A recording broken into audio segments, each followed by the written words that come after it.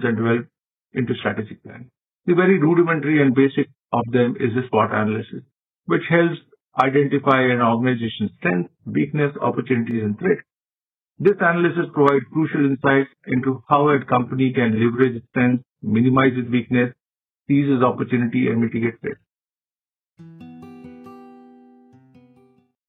Another popular method is the Potter Five Forces, developed by Professor Michael Potter.